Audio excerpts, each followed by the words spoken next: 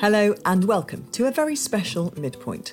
If you've been a Midpoint listener over the last 40 or so episodes, you'll know that we cover a range of issues affecting midlifers, alongside the lovely, well-known people who've come on to chat about everything in their lives, from ageing physically and surgery to empty nest syndrome, empowerment in the workplace as they get older, and huge midlife gear changes.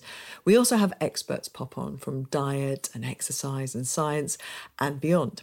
Now, my husband, Kenny, has always been a very loyal listener to the podcast, and after episodes which touched on HRT and hormonal changes in women, he wanted to know what was happening inside his body. I explained to him that women's hormones drop off a cliff and men's tend to drop off a little bit more slowly. But he was curious and booked himself in for some tests. What he found was not what he was expecting.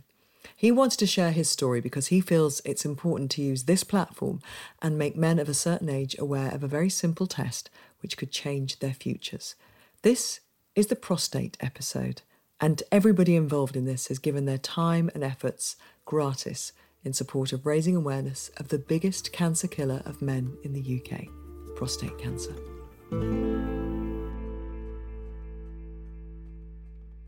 I'm Gabby Logan.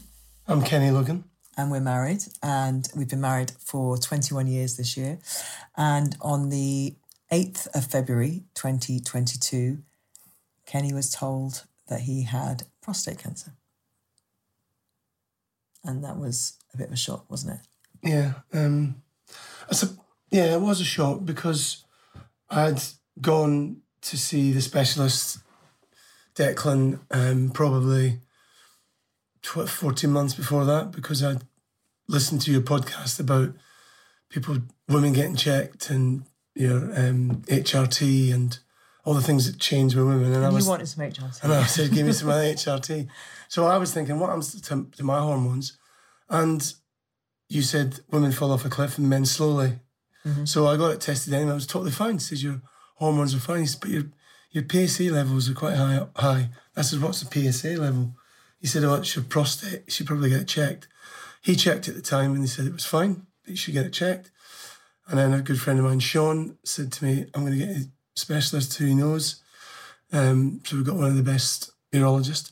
And he saw me about 4 days later and he said, right, do you know what, don't worry about it. We'll keep monitoring you. You'll be fine because I'm going to be on it. But you have got potentially a little bit of cancer, but we don't know yet. We'll just keep an eye on it. And then I was finding I got a biopsy and there was a little bit there, but he said, some of your friends, you could die of something else. That was his big thing. He said, you could have this to your 70. And it won't do anything. He just was doing another routine check. Everyone seemed fine. He said, I'm just going to take another biopsy, which was, was it end of January or something like that? It was early January. Early January. And I went off to Italy. Yeah, he freeze of fear.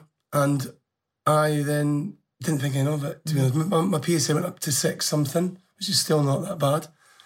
And then I was in my office and then he just phoned me up and said... Well, on the 8th we had it booked in, didn't we? Booked in, yeah. So he was going to do a Zoom with you to give you results. And I had absolutely no doubt in my mind you were going to be so fine. I was not worried whatsoever. In fact, so much so that the call was, say, 10:30 and I had a meeting booked at 11. Somebody was coming to the house, a guy called Mark Cole, who helps to run Whisper Films, was coming to have a meeting with me. I wouldn't have made that meeting if I'd known what was going to happen next. It was. I think when somebody tells you you've got cancer, it's just so... Because you hear about cancer everywhere, don't you? It's 1 in 3 or 1 in 2. So you know that you've got a huge chance of getting it. But when somebody says it to you, it sort of just... It didn't really sink in, did it? It was... I got a bit upset and... Yeah, it was hard. It was weird. I suppose you start then thinking about where else is it? Is it anywhere else in the body? I think that was the thing. He said, look, it's contained in the prostate. But obviously a lot of men have prostate cancer, don't get it checked out, and that's when it leads to a secondary cancer. I was lucky, the fact that... And so we had to look at the positives. Well, I hope I'm lucky. Well, you know it's not gone anywhere else. Yeah, no. They've still got to check all that, but they've got to get monitored after. But at the moment, it's contained in the prostate. When the prostate's taken out, that'll be it. You'll never get prostate cancer again because you've got no prostate. No prostate, yeah. And that's the idea of taking That's the idea of it. Because at your age, what he said still was quite young, you could have radiotherapy and then it could come back again. Yeah. Whereas if prostate is gone, I suppose it's comparable maybe to a woman who has a mastectomy with a high risk of breast cancer when they've had it once. So depending on what advice they're given. And also, would I have listened to your podcasts if I wasn't married to you? Because it was, but I do listen to them, and I get a lot from hearing women talking about their issues. Now, we must have the same issues, but different areas. And prostate, and people, the amount of time you hear people saying, I must get checked. And somebody actually, a couple of weeks ago, said to me, I must get checked. And he was hawing and hawing about it. And I said, I've got prostate cancer. And his face just dropped. And was actually on Doddie's walk. And he went, oh my God, I'm going to get checked. And all my mates, I've told some of my mates, they've all got checked and they're all fine. So, you just got to go and get checked. What we're going to do through this podcast is we're going to go through the whole process of you having your operation. I mean, we're not going to record that. You're not going to be there. No, we're not going to record that bit. But just kind of how you feel afterwards, what happens, so that people kind of get a better understanding, I suppose, of it. So I'm going to go and have a chat with some of the experts about prostate cancer. I mean, you're pretty expert now, but there are actually people who are qualified and trained for years. I think I'll be doing the operations next week. So I'm going to have a chat with them. All right? Thank you.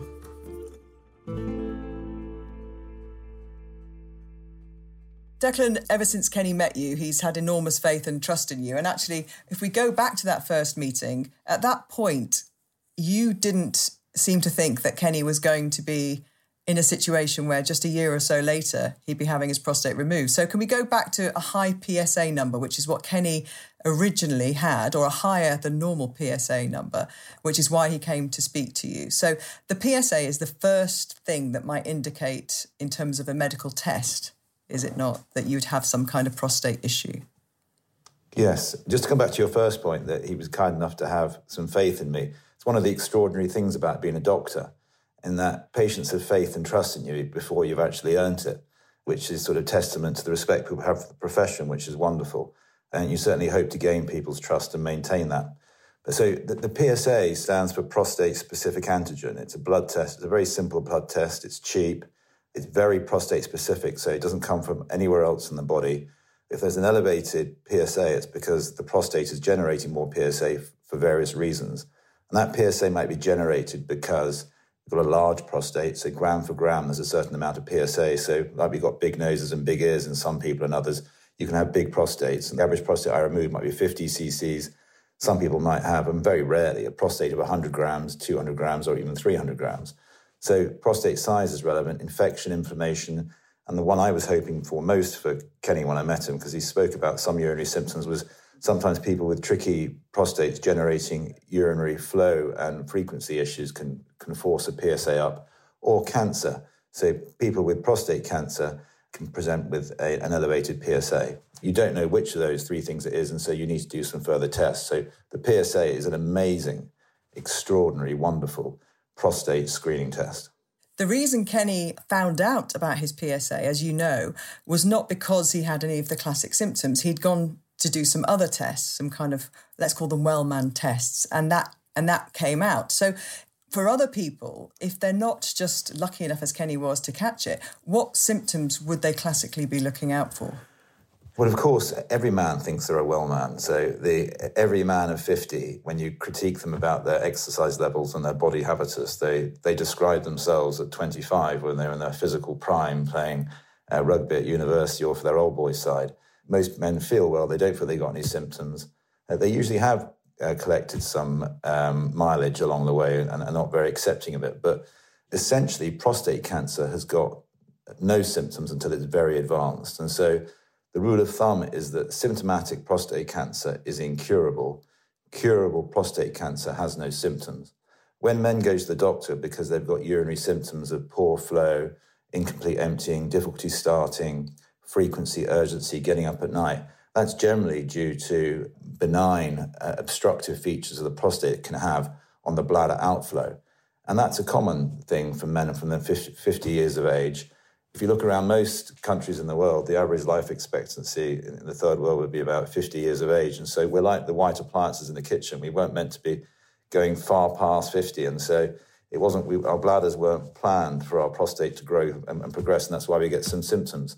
But so it's a big fault, and it's a fault a lot of the advertising campaigns make about prostate cancer screening, that men with certain symptoms should present to the doctor, because those symptoms are almost never cancer.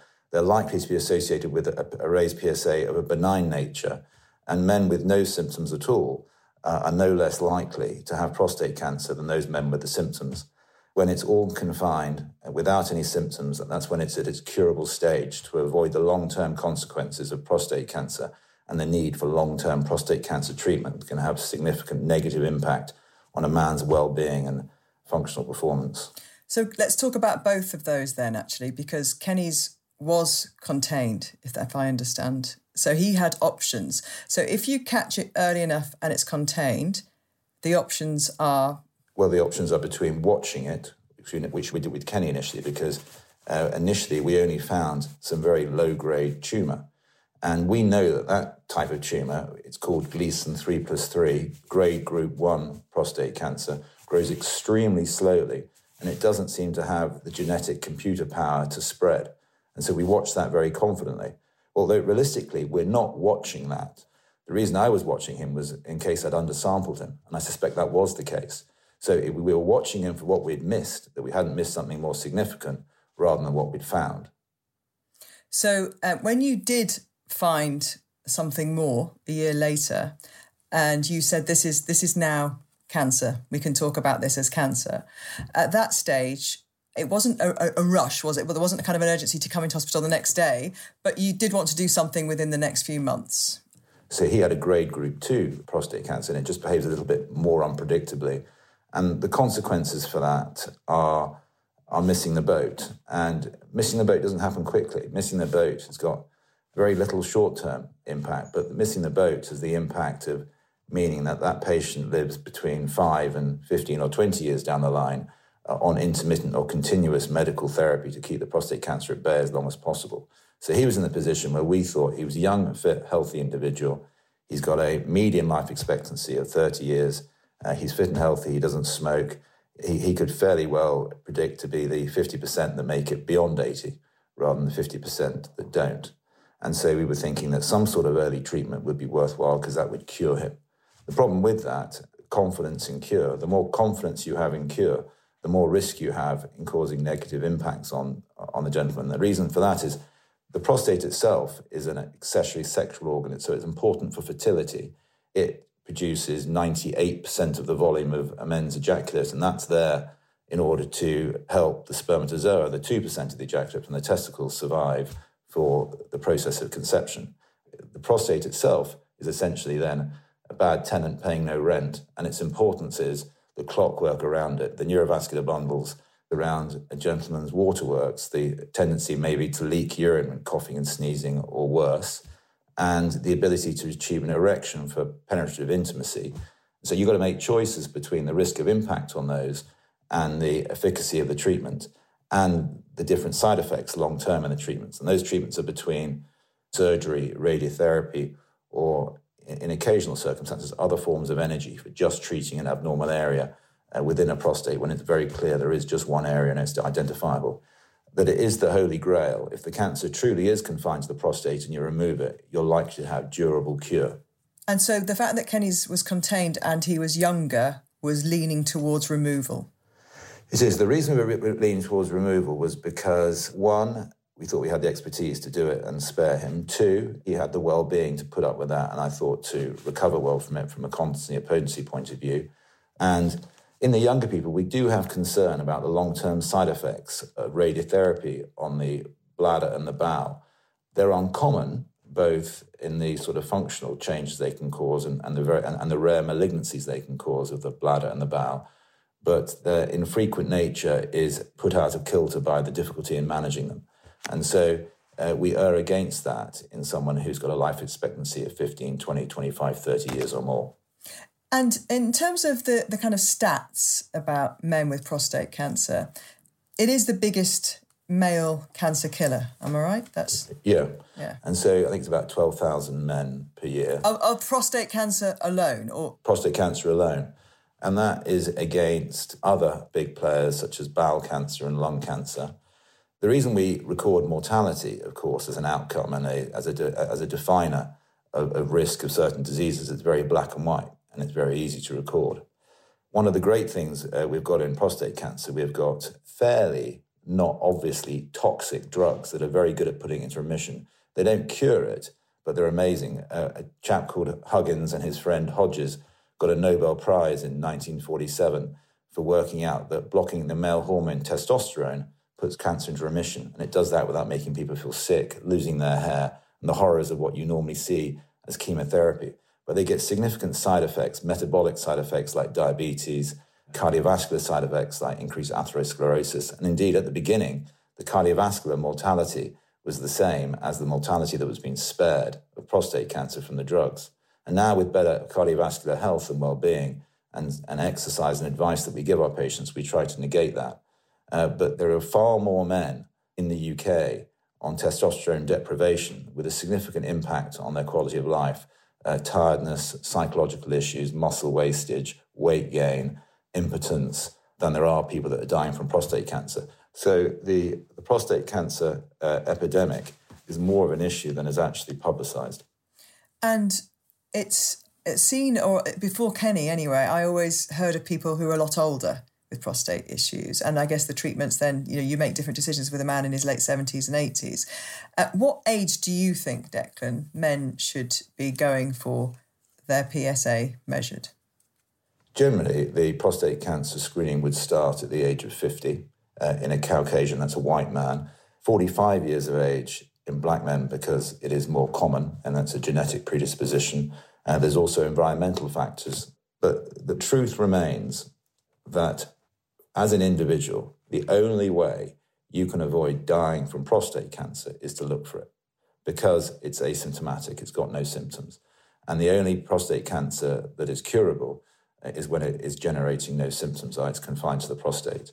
And so as an individual, you can assess your risk. One of the problems that we have, of course, is it's the more affluent, the more privileged that have bespoke medicals that tend to get identified.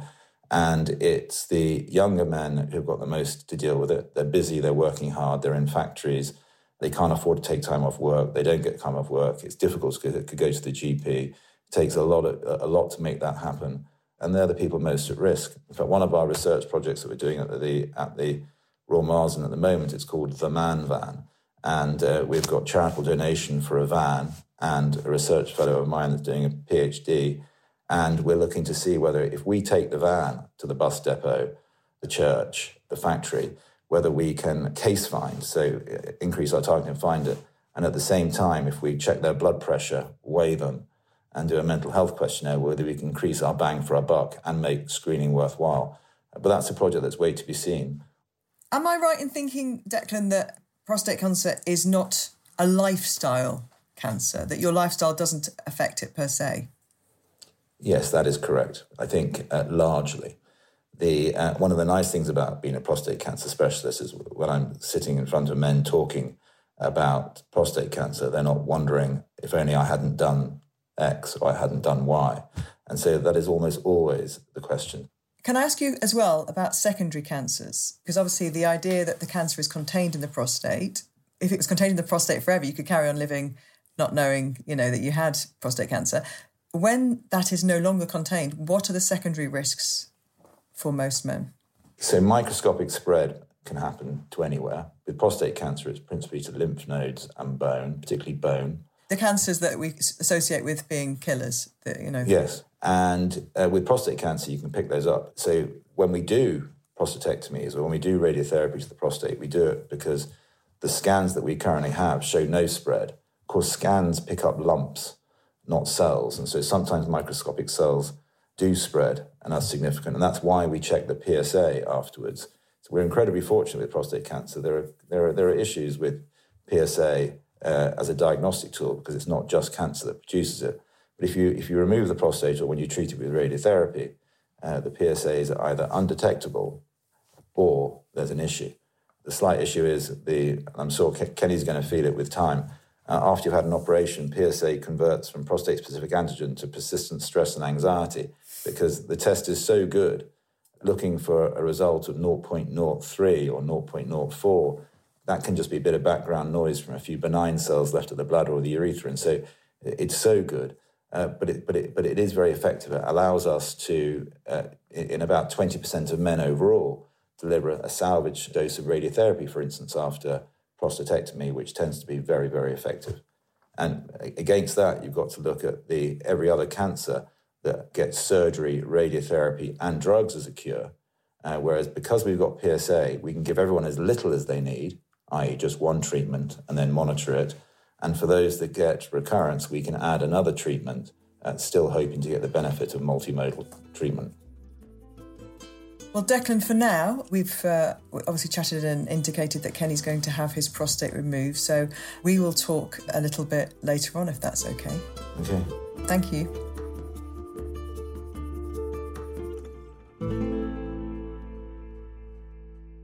So here we are. It's the night before you, Kenny, go into hospital to have your prostate removed. As we know, you had options, but with your surgeon and other people and seeking advice, you decided this was the best way forwards because of your age and also the potential for it to come back at your age. As we sit here now, kind of 12 hours before you go into hospital, how are you feeling?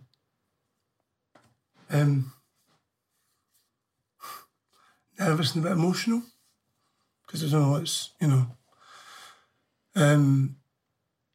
I've waited for a while for this, so, it's been, you keep thinking it's never going to come, because, the time's now tomorrow, and I'm nervous, thinking about family, thinking about you. My mum doesn't know I've got prostate cancer. She doesn't know that I'm going in, so that's quite emotional, not telling your mum. And the reason we decided that was because your mum's 90, and she doesn't need that. She doesn't need to worry. She would be really stressed about it. But I think for me, tonight the surgeon phoned me tonight. Said, "How are you feeling? Are you nervous?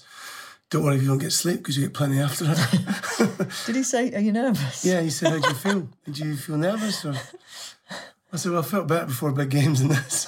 But anyway, I'm looking forward to getting it out, knowing that the cancer's gone, and I think I'm more nervous now about what's happened after. How does the rehab and how does it affect me as a person? I don't think it's going to affect me as a person, but me as a man, because I think that's what men think about is, will they get erection again? I'm not. I think I'm going into it very positive. I keep thinking to myself, I'm lucky I've caught it quick, and I've got good support around me, good specialist. Family, kids have been brilliant. That's the thing, because you don't look like you've got cancer. No, but you're not. No, I'm not. I've got no symptoms. And you've got no symptoms. So it's a really strange thing for all of us, I think, because actually it's a rare thing where you're going for an operation where you're actually not going to feel better. You're going to feel worse. Well, mentally I'll feel better knowing that the cancer's gone and they've taken it out. So, but as I say, it's not affecting me day to day. I'm not feeling any. Maybe recently I was thinking I do go to the toilet a bit more than I used to. And that's normally one of the signs. So maybe I'm starting to get the signs of you should go and get checked, where men tend to wait. Because you obviously didn't go because of symptoms. You just went and had some health checks and it picked up, because of your podcast. Yeah. It made me think, maybe I should get checked. Midpoint of my life. I didn't get a new job, I just got my prostate taken out. But I'm feeling, I'm a positive person anyway. And as I say, I'm lucky that they've caught it in the right time, and kids have been great. Ruben and Lois have been really supportive, and so have you. So I think I'm going into the harder bit tomorrow afternoon after I've been through the operation. I think that's when it really starts to maybe hit me, and hopefully the operation goes well. There's nothing major, and I come out of it. And then I've got. Do you know how long the operation takes? 2 or 3 hours, I think it is. Right. And then rehab. You've got a couple of nights in hospital. Mm-hmm. 10 days with a... It's not a colostomy, Kenny. What is it? A catheter. Catheter. Colostomy is poo. Is the other one. That's poo. Yeah. And nappies. That's just for leakiness. Leakiness. But you might not need that. Might not need that. Might be tight down there. And you've told quite a few friends. I've told friends. I think that's the other thing. When you do speak to people about it, you do feel better because you hold it all in. So I've got a lot of text messages from mates who have told professionally and also just mates. And a lot of your friends And go and get checked immediately. Yeah, they've gone and got themselves checked, which is brilliant, isn't it? Yeah. And everybody's been okay so far. Everybody's been all right. You haven't saved anybody's life yet. I suppose for me, that's why I want to do this, because men tend to be a bit stubborn. I'll do it tomorrow, I'll do it next week, and go, I didn't realise. And, I lost a good friend this year through cancer, and he didn't maybe do it quick enough. So that also, I went to his funeral. That was hard, thinking I'd gone and got tested, and he didn't. I wish he had. So it's hard. Well, hopefully by talking like this. Yeah. You're also a lot more emotional as you get older. That's another thing. I get crying anything nowadays. Yeah, well, I think that's understandable. You're going in for major surgery, aren't you? Yeah. And I think you feel vulnerable, don't you? Because you're doing so. And as you mentioned then, your dad's not alive and your mum doesn't know, I want to get it done now. I just want to get in there, get it done, and start recovery. And, to say I'm lucky, I caught it early, so I feel confident, positive. And you got to be. Okay. Well, I think we should probably have sex. I think definitely should have sex. Because it could be a year. All right. Shall we do it? No, we're not recording that bit. Sorry. No, we're not recording the sex bit. Oh, right. We're just going to... We can always... Leave it to your imagination. Okay. Leave it to your imagination. Got a good imagination. Not you, them.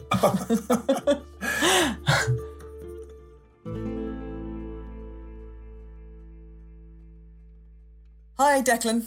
How are you? Hi, very good, thank you.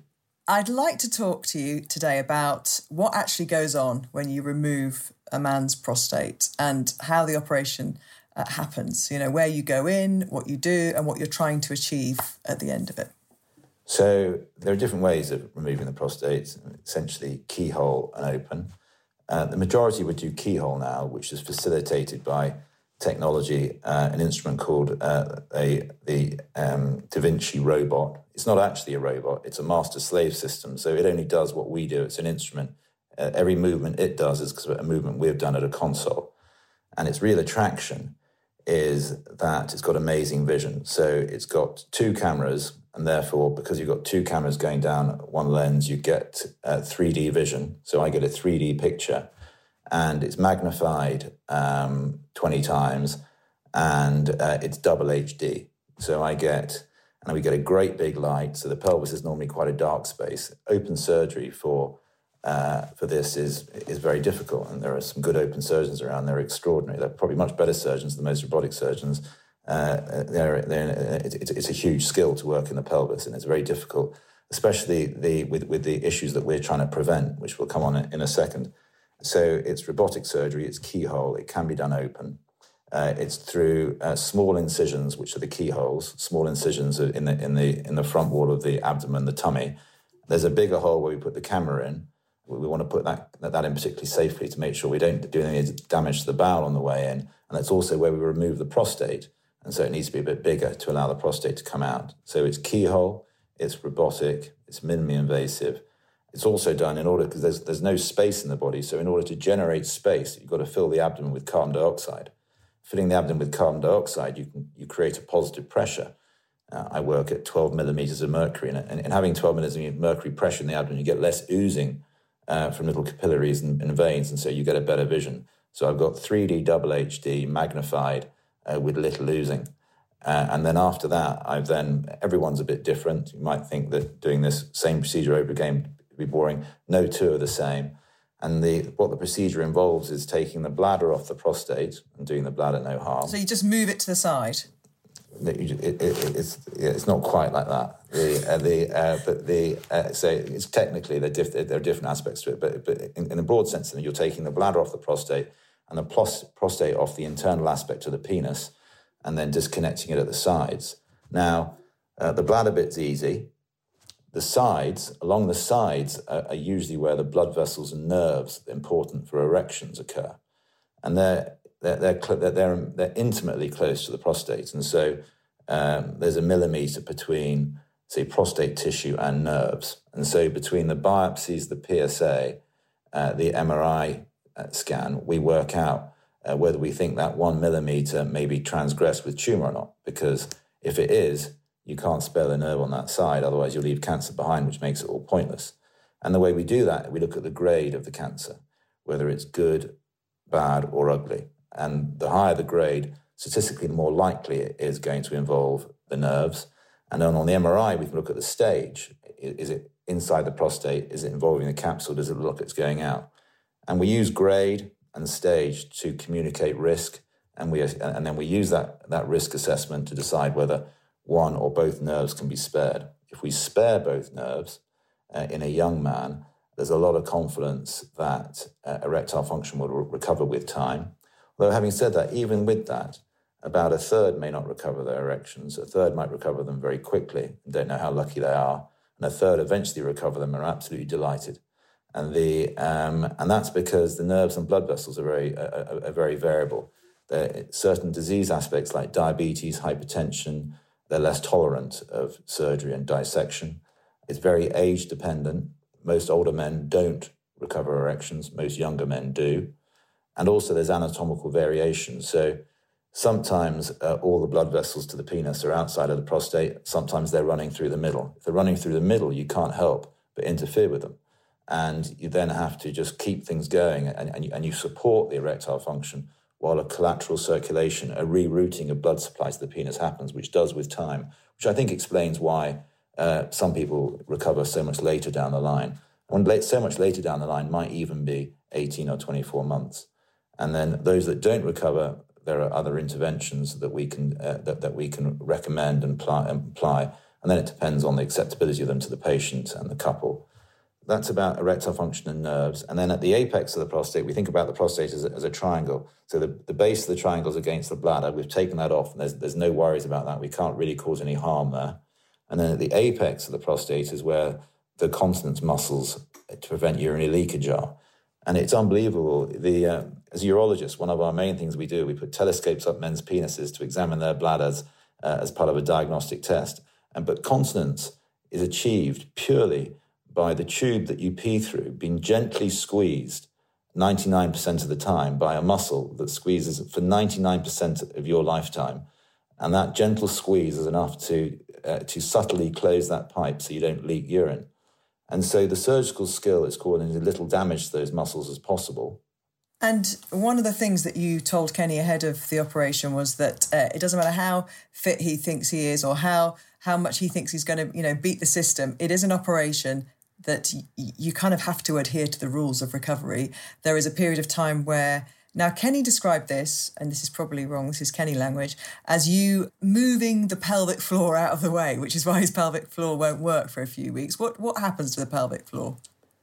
One, you detract a bit from it. So you can't stitch one thing to another thing without damaging the stitched element. So there's a stitched element. I obviously didn't explain it that well to him. I didn't move anything in that respect. But there is a trauma. There is a trauma. There's a space created. The bladder is moved. And again, the disturbance and the time to continence recovery, especially with over time, once you've overcome your sort of learning curve surgically, is dependent on that anatomy, and I think that's the main variable. But the bladder also is dissected off the abdominal wall, it's dissected off the prostate, so there is a disruption of normal services, and you have a catheter in for a few weeks, so it's very disruptive. Is there an average length of time that the operation takes? How long would you expect to be in surgery? 2 hours, 3 hours difficult, 2 hours average, an hour and a half easy based on anatomy, patient size, prostate size, how stuck it is. You'd schedule 3 hours and hope you do it quicker.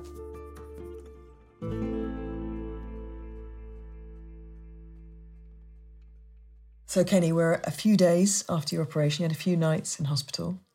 You were very, very drowsy in hospital. Looked very uncomfortable. You really wanted to get home. How are you feeling? I'm glad I'm home. It was hard in the hospital. Didn't sleep much because of being woken every couple of hours, getting tested, and you've got a bag on. What you call it? Catheter. That's the word. Getting used to it. Got a catheter in for the next 10 days, which I can just say that you're changing yourself. Yeah, it's very uncomfortable, and sleeping's hard, but glad it's out. And I suppose it's a bit odd because I went into the hospital feeling fine. I've come out feeling horrific. Your torso is really bruised. Yeah, I've got balls the size of tennis balls. They are which is enormous. positive. They are enormous. They're going to go down. Black and blue. They are I've literally got black the biggest and blue. bruise across my stomach, I think. Is it 6 incisions to your stomach? Six incisions. The operation went really well. So it's positive. And hopefully all the cancer's gone. I'll know in about a week's time. But he's pleased with the operation. It's just very uncomfortable and find it hard walking around. And you're not allowed to do anything. No. Are you? Apart from walk every now and again just so you don't get a thrombosis. But you're not allowed to lift anything more than a kettle. Ice bottle of water. I was going to say, but I didn't realise you could make me a cup of tea. No, I can't make a cup of tea. But I'm feeling positive. I'm lucky to have it out, and hopefully, fingers crossed, it's all gone. And in terms of at the moment, your mental how do you feel mentally about everything? It's amazing. Do you feel relieved? I do feel relieved, but I think I'll feel better after speaking to Declan. Because they obviously take a biopsy all around your prostate to make sure it's not going anywhere. But I'm relieved. I'm moving forward. I've got it out and starting to do my rehab. But I can't really do it for 7 days actually, and then I can start slowly doing core. But my downstairs feels absolutely battered. And quite emotional a little bit downstairs because you feel, I think there's a lot of emotions around your stomach and you've been pierced through there and had a lot of, they swell your stomach up so they can get into your... You're really swollen, aren't you? Yeah, really swollen. And he said that could be 5, 6 weeks, maybe 8 weeks. So I've just got used to that. And we won't be doing any waist measurements. We'll not be doing any waist measurements. The 6-pack is well and gone. Maybe that was well and gone before. It's just hidden. All right. Thank you.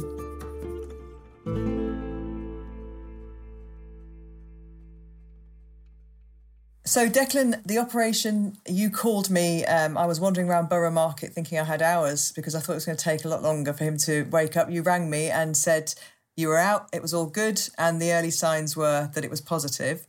And so it's proved. You would consider Kenny's prostate removal a successful operation? Yes, I would. I think you had 1 or 2 anxieties and glitches, but then you always do. And that's the sort of the mental approach that you take to keep everyone safe.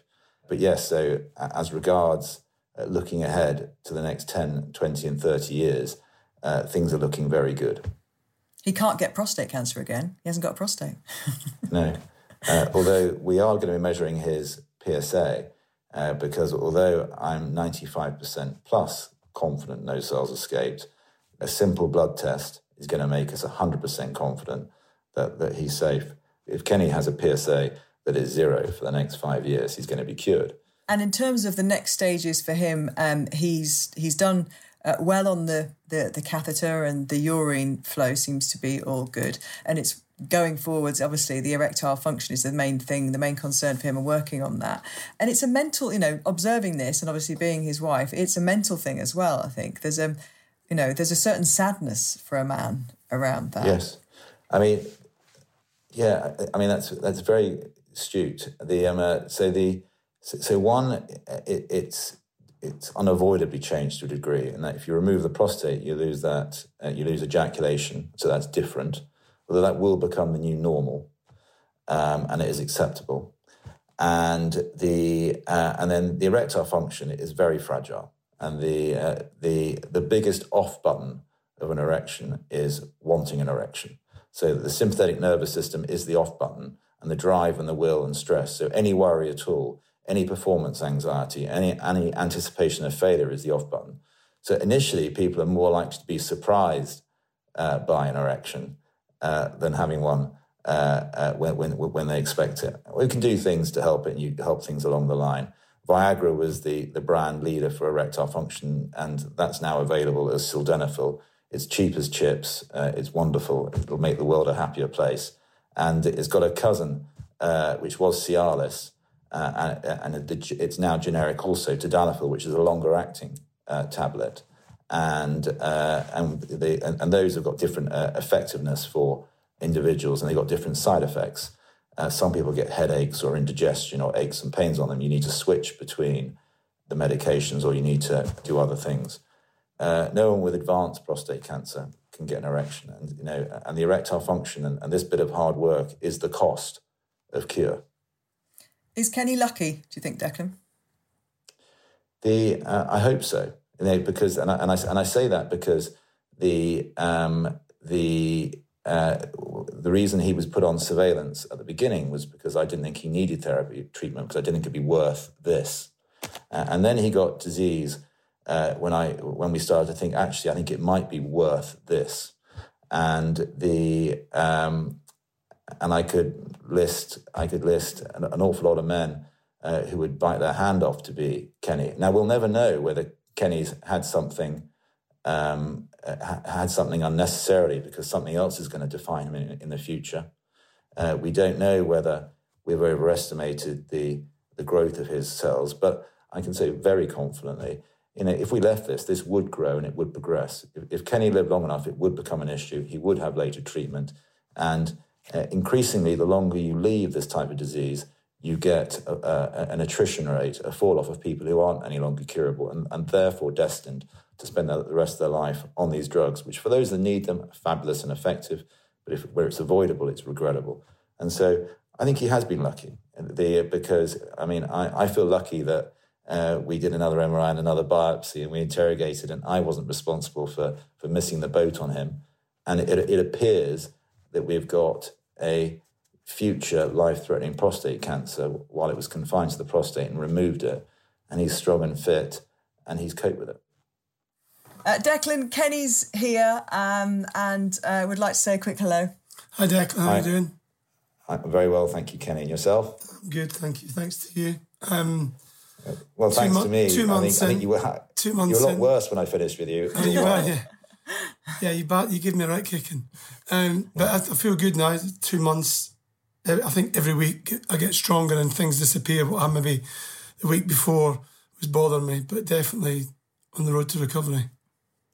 Fabulous. Big thank you to you and your team. You reap what you sow, and you're in good nick. Oh, thank you. Thank you, Declan, from all of us, from our family, and thank you as well for contributing to this podcast. It's my pleasure. Thank you. So, Kenny, we are now 2 months post-op. Yes. And there's been a lot of progress, I think we should say, in terms of your physical and mental improvements. The last time we spoke was just a few days after the operation. You were very swollen, very bruised, very bruised, very tired. So a lot has changed, hasn't it, physically in that time? Every week's got better. I'm thinking how I am now. I feel miles better now. I feel almost back to normal. Little things that makes me feel a bit odd when you're lifting something or turning around, you accidentally pee yourself. It's a bit embarrassing. Or a little bit weeps out and you go, oh. So that part of it, you were more worried about, you were worried about lots of things, but the leakage. The leakage was a worry. Really good. The leakage has been really good, yeah. Which is one of the things. One night, which was a bit weird, wasn't it? Yeah, 2 nights. That bit weird. Tell me about the other one. No, I think I got away with it. But I just woke up in a pile of urine because I was so tired. I remember Declan saying, when you get tired, your body will just shut down, evacuate. So I had 2 evacuations. We're talking wee-wees now. Wee-wees, yeah. But just because I was so tired. And even like 2 weeks ago, I was driving and I had to stop the car because I was so exhausted. I don't think I've ever done that in my life. Because it does take a lot out of your body. You do feel exhausted. I think it's because it does get right to the bottom of your core, where the prostate is. And it takes time for it to heal. You don't think it's like being stabbed 6 times, but controlled. So your body does take time, and a long time to recover. But I would say every week it's got better and better and better. And this week feels so going not back far to the away from being leakage, normal. because that's something that I think people are going to find interesting to hear if they're heading into this. You are advised to have like nappies and pads and all that, and you didn't really need to use all I did start wearing them because I was paranoid. The pads, because I thought I'd pee myself. And I was really worried about doing that, maybe in front of somebody or, being embarrassed by it. And I'm not embarrassed by it, it's just one of these, it's just a symptom you've got. And mentally, I think you found the first few weeks very tough, demanding and challenging. I think they're demanding because I'm so used to getting up and doing stuff. And I had many injuries in my rugby career, but never anything that stopped me like this. It really did. I couldn't move. I struggled to get up. I struggled to walk to the toilet. Wanted to empty my bag. It was just, and it became really tiring for me. I was sleeping all day, sleeping all night. You were quite anxious and a little bit snappy with the kids and things. Yeah, I was a bit snappy because I didn't like the way I was feeling. But as I said, every week got better. So I kept being very positive that next week will be better. And then when I think the best piece of news was when Declan phoned me up and said, look, your cancer was contained in the prostate. It didn't move anywhere else. So you're lucky. I was lucky. And that really was a huge weight off my shoulders because I hadn't really thought much about it before. And I actually didn't realise until he told me how much maybe I was thinking about it deep down. So it just gave me a real sense of, oh my, I'm lucky, and enjoy, get yourself really fit. And well, you are a fit person. Yeah, you were a fit person before, and this is what is important to stress as well, isn't it? The thing about prostate cancer, it's not like one of those lifestyle cancers that you kind of go, oh, well, now I'm going to stop smoking, or now I'm going to stop it, because actually all those things. I said that to Declan. I said, what can I do to stop this? And he said, you're just unlucky, but actually lucky at the same time because we caught it in time. And the other big thing, of course, about having your prostate out is the risk of having affected your erectile function, which absolutely happens straight away. That's the first thing it goes. First thing that's gone for a period of time. Yeah. There is a risk, obviously, that it could be a lot worse for a lot of people. It depends on kind of how their prostate is built and everything. Yeah. Declan was really pleased with how he removed your prostate in terms of the damage around it. Yeah, I mean, I did get, can I say erection on a podcast? Yeah, you just said it. I think, and I didn't know if I was dreaming it or not. So I thought I didn't have an erection again for a couple of days. But I have had... That was very quick. That was about a week after. Yeah, it was a week after, so I was a bit confused. I think you might have dreamt. But recently, I've been a lot more active on that front, as in, I've been waking up in the morning. You haven't seen it yet. It's coming this weekend. It's a big weekend. But it does worry you, but you've got to do your exercises, your pelvic floor. And I must admit, since I started training again, I think that's really helped me. Because you're allowed to exercise now. Yeah, well, I was 6 weeks. But it could be 3 to 6 months before you have normal erectile function. Yeah, it could be longer. Some people are longer. Hopefully, of course. This weekend. But there are things that you can do. There's a pump, which is... penis pump. This is great interview. Who would have thought? The penis pump. What? My best friend. A penis pump. There's a penis pump. What you use for 10 minutes every day, which basically... Is it uncomfortable? It's a bit odd, got to be honest. I'll be honest, I've been away at the Commonwealth Games, so you've been getting to grips with your penis pump on your own. And I will not be showing you. If you ever walk in and see me in my penis pump, you've got to get out. Okay. It's not exactly... But you don't do it forever. Oh, yeah, that's good to know. That's good. And then, of course, further down the line, if there were problems, there's always tablets that can be taken. Yeah, the blueies. More commonly known as Viagra. But I don't think I'll need them. Okay. Well, it's no... it's no shame. No, but the idea is to get everything functioning back on its own eventually.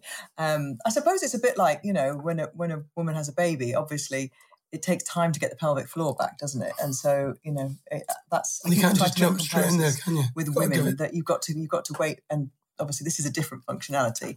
But the one thing you'll never get back, though, so let's be candid, is... definitely... There is no sperm anymore. There's no sperm anymore. But there is a feeling. Yeah, so that's don't worry. Important. Okay. Oh, I'm not worried about you. I'm worried about me. I'm joking. I think the key thing is to be positive. I've been lucky, but you've been very positive.